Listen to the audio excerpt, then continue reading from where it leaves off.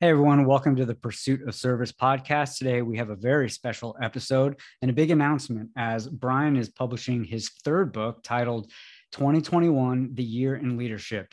So we're privileged to be able to speak with him about it. We're the first that we get to hear from, and he'll talk us through the book, some of his ideas and inspirations for it and the process of writing it. And then lastly, we'll share how you can pick it up yourself.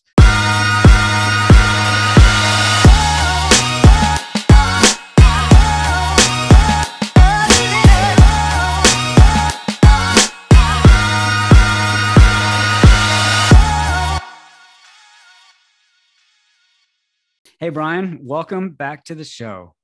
Hey, Jeff, great to be back with you. It's been a couple of weeks, but always good to get back together. Absolutely. I'm really excited about this one.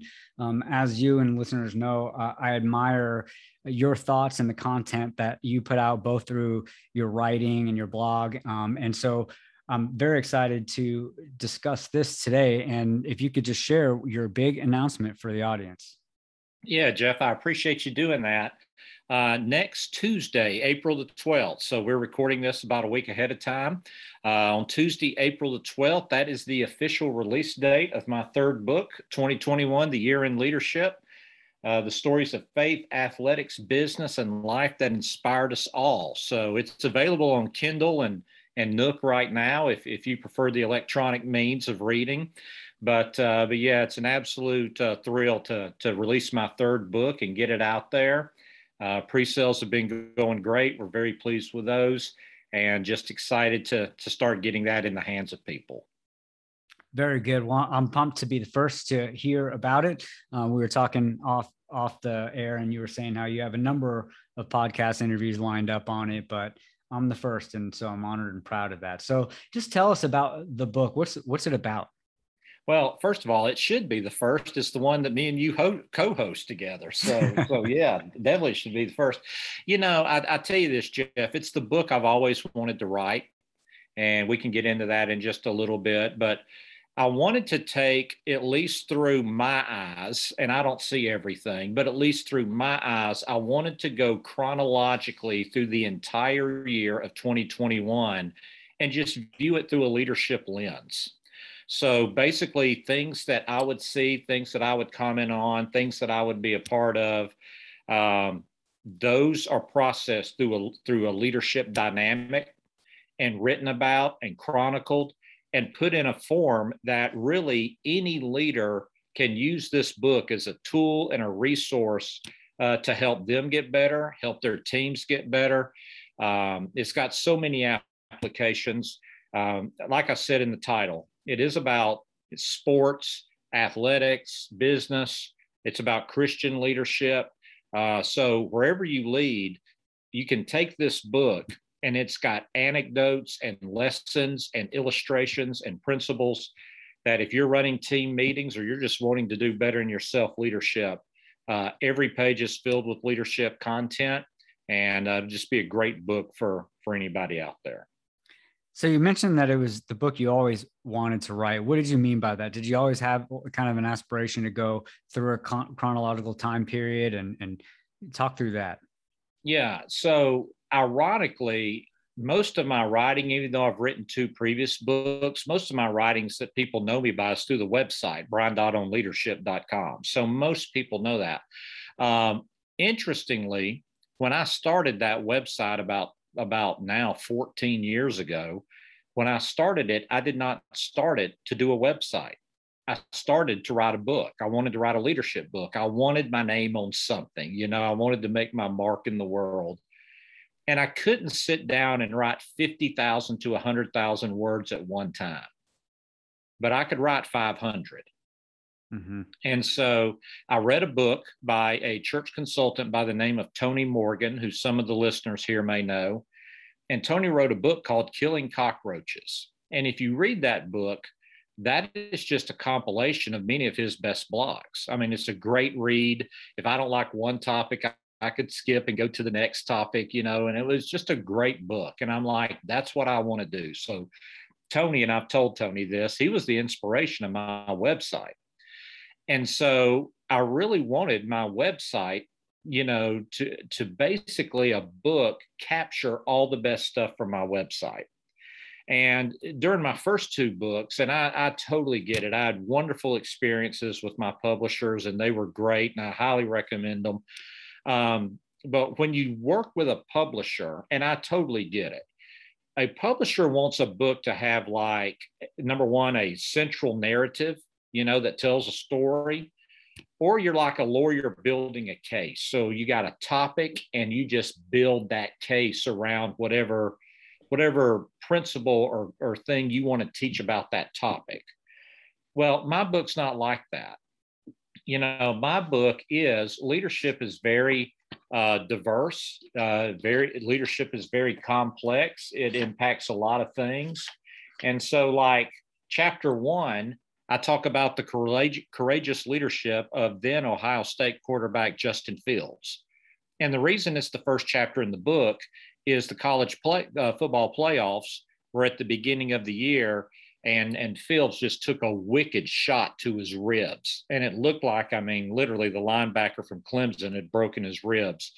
But what happened is he got up and he wound up throwing 6 touchdown passes in that game. So that's chapter 1. Well, you'll get later in the month of January, and I'm talking about leadership lessons from WandaVision, from the Disney Plus series, and then I'm talking about pastors and what they did during COVID. And I'm talking about handling tragedy and setbacks. So as the year progressed, there were various things I wrote about that if I wrote about something one day may have nothing to do about the day before or day after. But from a reader perspective, every page keeps you interested. Every page makes you want to turn to the next page, and it just walks throughout the entire year. Now, there are some things I didn't hit. I didn't touch on insurrections. I don't do politics, and I don't talk about sex. So I leave those topics to other people. I don't know how much I have to add to any of those topics. But yeah, it is a chronological look through the year. It's the book I've always wanted to write. To be perfectly honest, if it sells good and makes some money, because I had to self-publish this one because it's just a book I wanted to do, so I invested in it. I believed in myself, I believed in the content, I believed in the concept. But if the book works, I'm already chronicling 2022, the year in leadership, and then 2023, the year in leadership. And so really, I want to just build a library of resources that leaders can really go back and utilize to make themselves and their teams a lot better. That's good. I'm glad you mentioned that, because I was going to ask about the sequels, because you're going to be in a position to do that. And it sounds like you're already preparing to do that.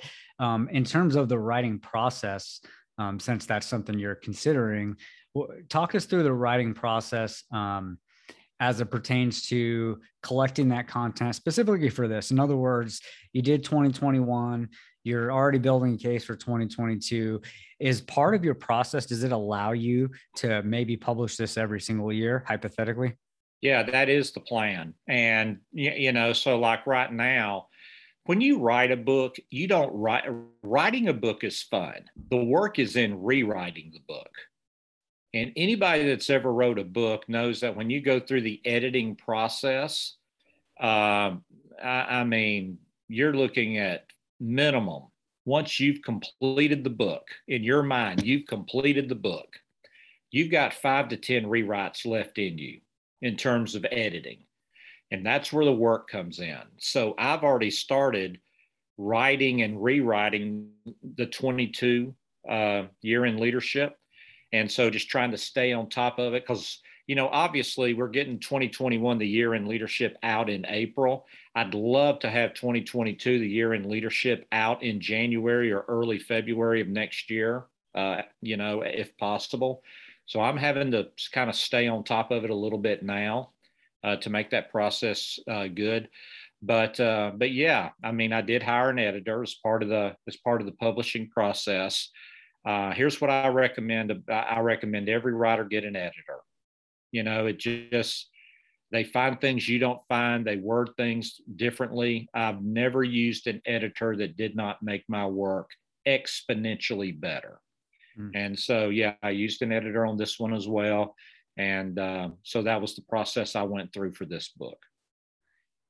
Can you tell us a little bit about, more specific, you mentioned earlier, but more specifically compare and contrast how it was to self-publish this time versus using a publisher the first two times? Yeah, like I said, I had a great experience with both publishers. And, I'm always thrilled they took a chance on the first time. Spire Resources took a chance on a first-time author, and second time, IWB Publishing, upfronted a lot of cost and took a chance on a second time author. So great experiences. This book, I knew from the first two that it was going to be hard to get this type of book published because it's so outside the box from other books. And there was another thing, and I'm just gonna be straightforward on this for all authors. I wanted to own the content. The thing most people don't think about is the publisher actually owns your content. You don't. You're supplying the content and things of that nature, but at the end of the day, that's the publisher's book. If you cut through everything, it's got your name on it, and you're registered with the Library of Congress, but the publisher owns that book. I wanted to own this book. This is straight from my website, straight from my thoughts. I wanted to own the content. So that was a reason that I wanted to self-publish this one as well. And another thing, I was willing to bet on myself. When you write a book, and here's the business side of writing a book. I've told authors this: very few authors make a living as authors. They ultimately make it in consulting, or, they're business owners or business leaders and they wrote a book, or they're in entertainment or athletics and they wrote a book. Very few people. I mean, even John Maxwell, books are just one of his streams of income.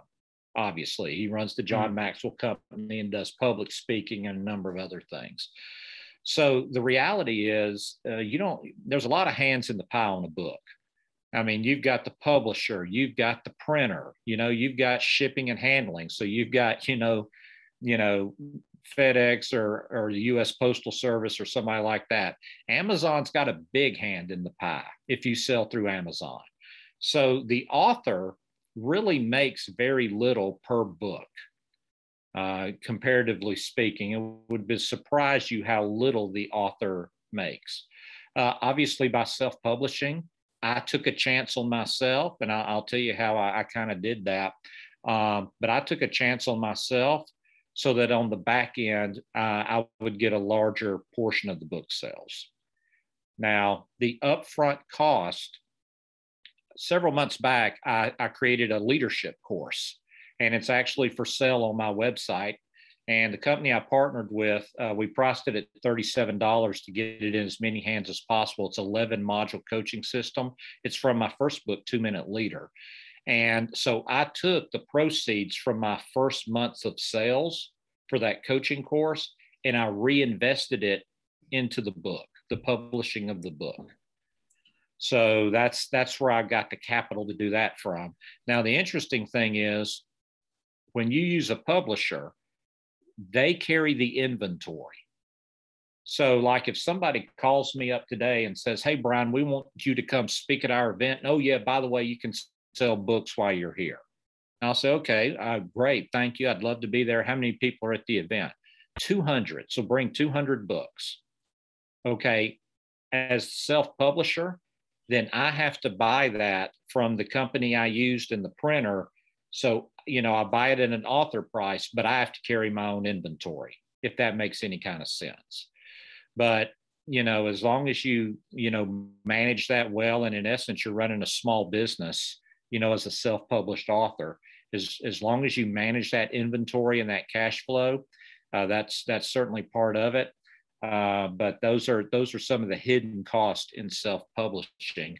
But yeah, I was willing to take a chance on myself that, I could move the merchandise through my website, through previous books I've written, through public speaking and things of that nature. so yeah, just very excited to get the book in as many hands as possible through those means. That's a fascinating kind of story just on how you went through that process. There's tons of leadership just in that alone, everything from vision casting, managing processes, discerning when and how to delegate and the trade-offs associated with it, all to keep you on the path, resource planning. So even that process that you went through could be a study on leadership. Brian, you know this, and maybe the audience does, or maybe they don't, but I'm an aspiring author as well. I have 2 or 3 topics I'd love to write one day. So what advice would you have for someone like me in terms of getting that started? What's that first step? How do you get the ball rolling, and what should we think about beforehand? Yeah, I'm going to give you an overarching thought on writing a book, and then I'm going to talk about how to get started. Okay. Overarching thought. I don't think anybody should write a book unless they have to write a book, if that makes any kind of sense. If there's something burning inside of you that you want to get out, or there's a problem that you want to solve, or there's something you've got to know. So now you're going to do the research and go figure it out and compile that journey. You should only write a book if you have to write a book. So that would be the first thing I'd say for any author is, for lack of I don't want to be hyperbolic, but is your life going to be incomplete at a certain level if you don't get this book written? So that's number one. So you got to feel it on a visceral level. But once you feel it on a visceral level, the best way to write a book is every day write. Most people think, okay, I'm going to rent a cabin in the woods and I'm going to disappear for a weekend and I'm going to go up there and I'm going to knock out 75,000 words. Okay. That rarely, if ever, happens. Chuck Swindoll, the great pastor, told a story once that I think is really applicable. And he said, do you know how I write a book? I get up an hour early every day and just write. And at the end of the year, I got a book. And a book really is a process of doing good things every day, compounded over time, and then you've got yourself a book. But it's interesting, like my book, Timeless, from the moment I typed in my first words on a Microsoft Word document. A lot of people too will do Google Docs or something like that. But the moment I typed my first word to the time I held the book in my hand was 18 months. Wow. And because that was a research book. So I was doing a lot of research, a lot of updates, changing things. And then I turned in my baby, which I thought was the perfect book. And, it's the one book in history that literally needs no corrections. I mean, it is that good, that well written. Well, it came back and here we go on the 5 to 10 rewrites, and, that's just part of it. And that's part of the process. And authors have to be aware of that. And, but yeah, if you want to write a book, feel it at a visceral level and every day write. And then 6, 9, 12 months down the road, you're going to hold a manuscript in your hand that you can start shopping, or you can self-publish, and you're going to have yourself a book. That's great. That's an exercise in self-leadership right there. Just like anything else. I often say this, anything worth doing takes a little bit every single day. You don't wake up and decide to run a marathon the next day. You start with that first mile and build up. Getting an education, you don't wake up with a degree. It's 4 years of class after class. And even reading scripture, you don't wake up and read the Bible cover to cover in a day. You got to do a little bit of a time. And this sounds like it's just like that. In terms of, especially for the first two, because this book is a little bit more chronological, but how much time did you do with like outlining a structure and then filling in the details? Or is it, you just got to sit down and crunch through the writer's block and just get pen to paper? Okay. That's a great question. My first 2 books, I had to deal with that. Okay. Because it's a chronological look at things, and I did that through my website, there was a lot of copying and pasting to initially just get the content together. And then I had to then go back and spend a lot of time rewriting portions of those articles, pulling out articles that I didn't want in the book, maybe inserting some anecdotes that I did want in the book. So in other words, putting it together, outlining it, because it's a chronological book, was relatively easy. Putting that book in context, that's where the work was. But in my first two books, I really had to spend a lot of time on that. My first book was basically my philosophy of leadership. Like, you have a dream in your heart, and then what's it take to celebrate that dream becoming a reality? What's that process? That's the 2-Minute Leader book. By the way, that's the 2-Minute Leader leadership course, is I do a video course walking through those 10 steps. That took a lot of work. That took a lot of outlining. My second book, Timeless, the 10 Enduring Practices of Apex Leaders, I had to do a lot of research to define what those 10 qualities were. Because I started out with over 300 qualities of what an apex leader has, and then had to whittle it down to the 10 most common. A lot of research, a lot of outlining, examples of all of those 10, a lot of detail on that one. This one, though, the heavy lifting was done throughout the year. So this was a classic example of every day I write a website or write a post for my website, I am now looking at it through the lens of, will I use this in the book at the end of the year? Mm-hmm. So hopefully it's expediting that process a little bit. But yeah, there's the back end of it, the formatting of it. That's where all the heavy lifting's at. Well, thanks for sharing. That's great insight on what the process is like. But let's get back to the book itself, 2021, The Year in Leadership. Did you notice any central themes throughout the year? So if you're writing about kind of the chronological leadership events or circumstances and leaders and how they did along the way, everything from sports to everything else, did you notice any themes or recurring themes? Here's the big thing that I discovered as I went back and reviewed the entire year. And what I would say, very visible, large-scale leadership roles, there's a deficit of leadership in our world. One of the things that this book is great at is the fundamentals of leadership work at all levels of leadership, from the White House to the local storehouse. I mean, it's those work across the board. And on large scale things like political, those type of things, incredible deficits of leadership.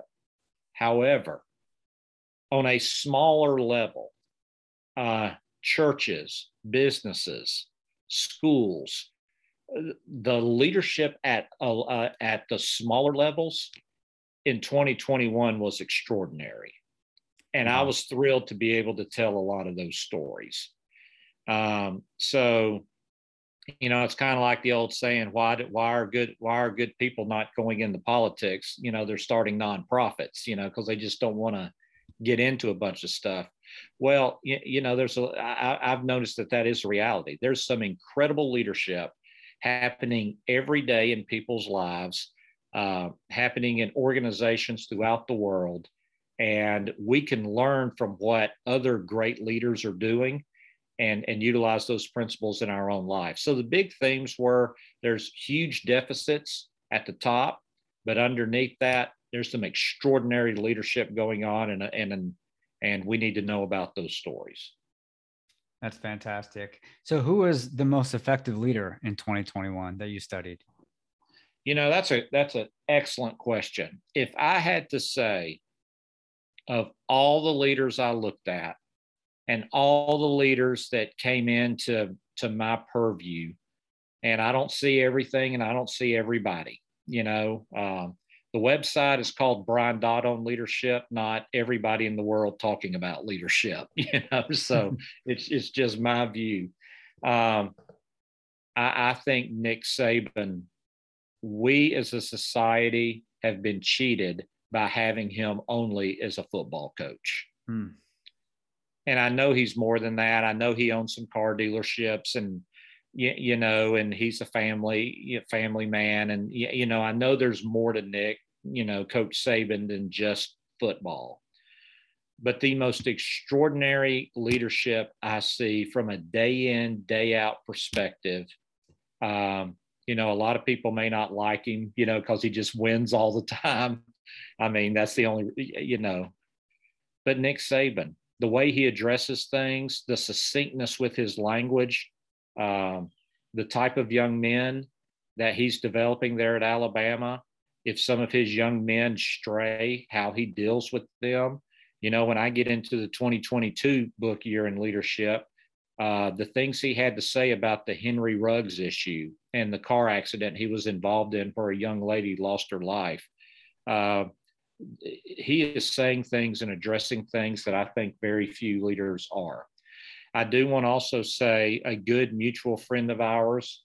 I think Mike Lynch, the senior pastor at North Star Church in Kennesaw, Georgia, is absolutely one of the most extraordinary leaders I've seen.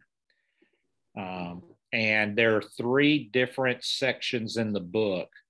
He runs if you're a baseball scout or coach, anywhere from the high school level to the major league level, he runs a Bible study for that group. It's a Zoom Bible study. I have the privilege of being a part of it. And 3 of the chapters are some of the leadership lessons that have flowed from that. But that is something that, unless you're a friend of Mike's or you're part of that Bible study, that is some of the extraordinary leadership people don't know about. So I would say last year, the 2 most incredible leaders I encountered was Mike Lynch and Nick Saban. Well said. Doesn't get any better than that. I mean, even, you know, they're both kind of revolving around sports, and with Nick Saban specifically, I think a sports coach is like the quintessential leadership position, because the result of the team that they're leading is so measurable, right? It's easy to quantify the effectiveness of leadership in that instance. However, they're typically not on the field, so their skills or their influence is 100% in their leadership. So that's fascinating to me. Yeah. So there's a section in the book called "This is Not a Democracy." And that is a phrase that Coach Saban used during fall practice last year with his football team. And then what he began to do with that phrase is basically to say, this is who we are. This is what we do. This is the Alabama culture. This is how, if you come here and do what we say, you will create value for yourself, you know, but the way we do things is non-negotiable. This is not a democracy. And there's multiple lessons from that news conference that Coach Saban gave. That's an example.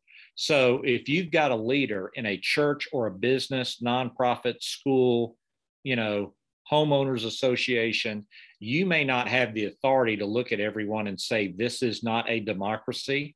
But if you're wanting to create a culture where excellence is the standard and we have a process that leads people to excellence, you want to read and study and memorize that section of the book. Mm-hmm.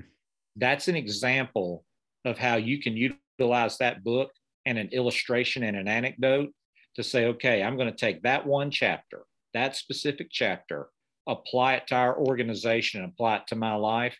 And here's the thing too, I like to tell people, if you can come up with one good idea, one that makes you or your organization better, how much is that one idea worth? Now, the answer may be, well, it depends on the impact of the idea. Okay, I'll give you that.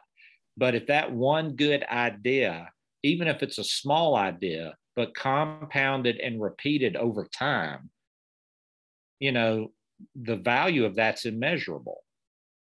And so I tell people this, if you get this book for either $16.79, if you get a paperback, or you do $7.99 and do a Kindle or a Nook, you're going to get at least one good idea.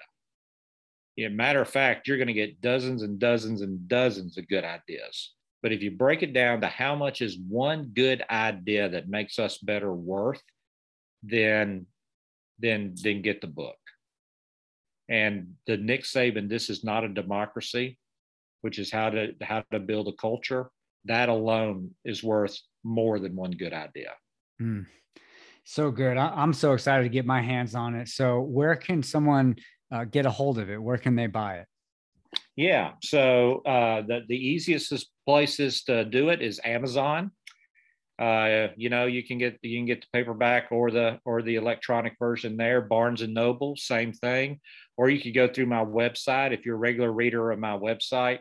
When those emails come to you, or you can just go to it, there's links there that you can click in and purchase the book there. But yeah, I'd love for everybody to get a copy. I think it'll make you a better leader. Matter of fact, I know it will. So that's great. I've already pre-ordered mine a couple of weeks ago, in fact. So I can't wait till it arrives next week. Brian, any parting thoughts? Well, here's one parting thought. If you're a good friend of Jeff Wright's, or you want to have Jeff Wright invest in you, which obviously you've heard Jeff in all previous episodes, and I would highly recommend you get Jeff Wright in your orbit. Jeff, as co-host of this podcast, is going to get a complimentary copy of the book as well, which he has already determined he's going to give away to somebody. So if you've ever wanted to meet Jeff or be mentored by Jeff or have Jeff speak at your organization, he's bringing gifts with him. So you want to go ahead and reach out to Jeff. I'll take it. Thanks, Brian. Thanks, everyone, for listening. Go get the book. And remember, serve others not as a task, but as a purpose.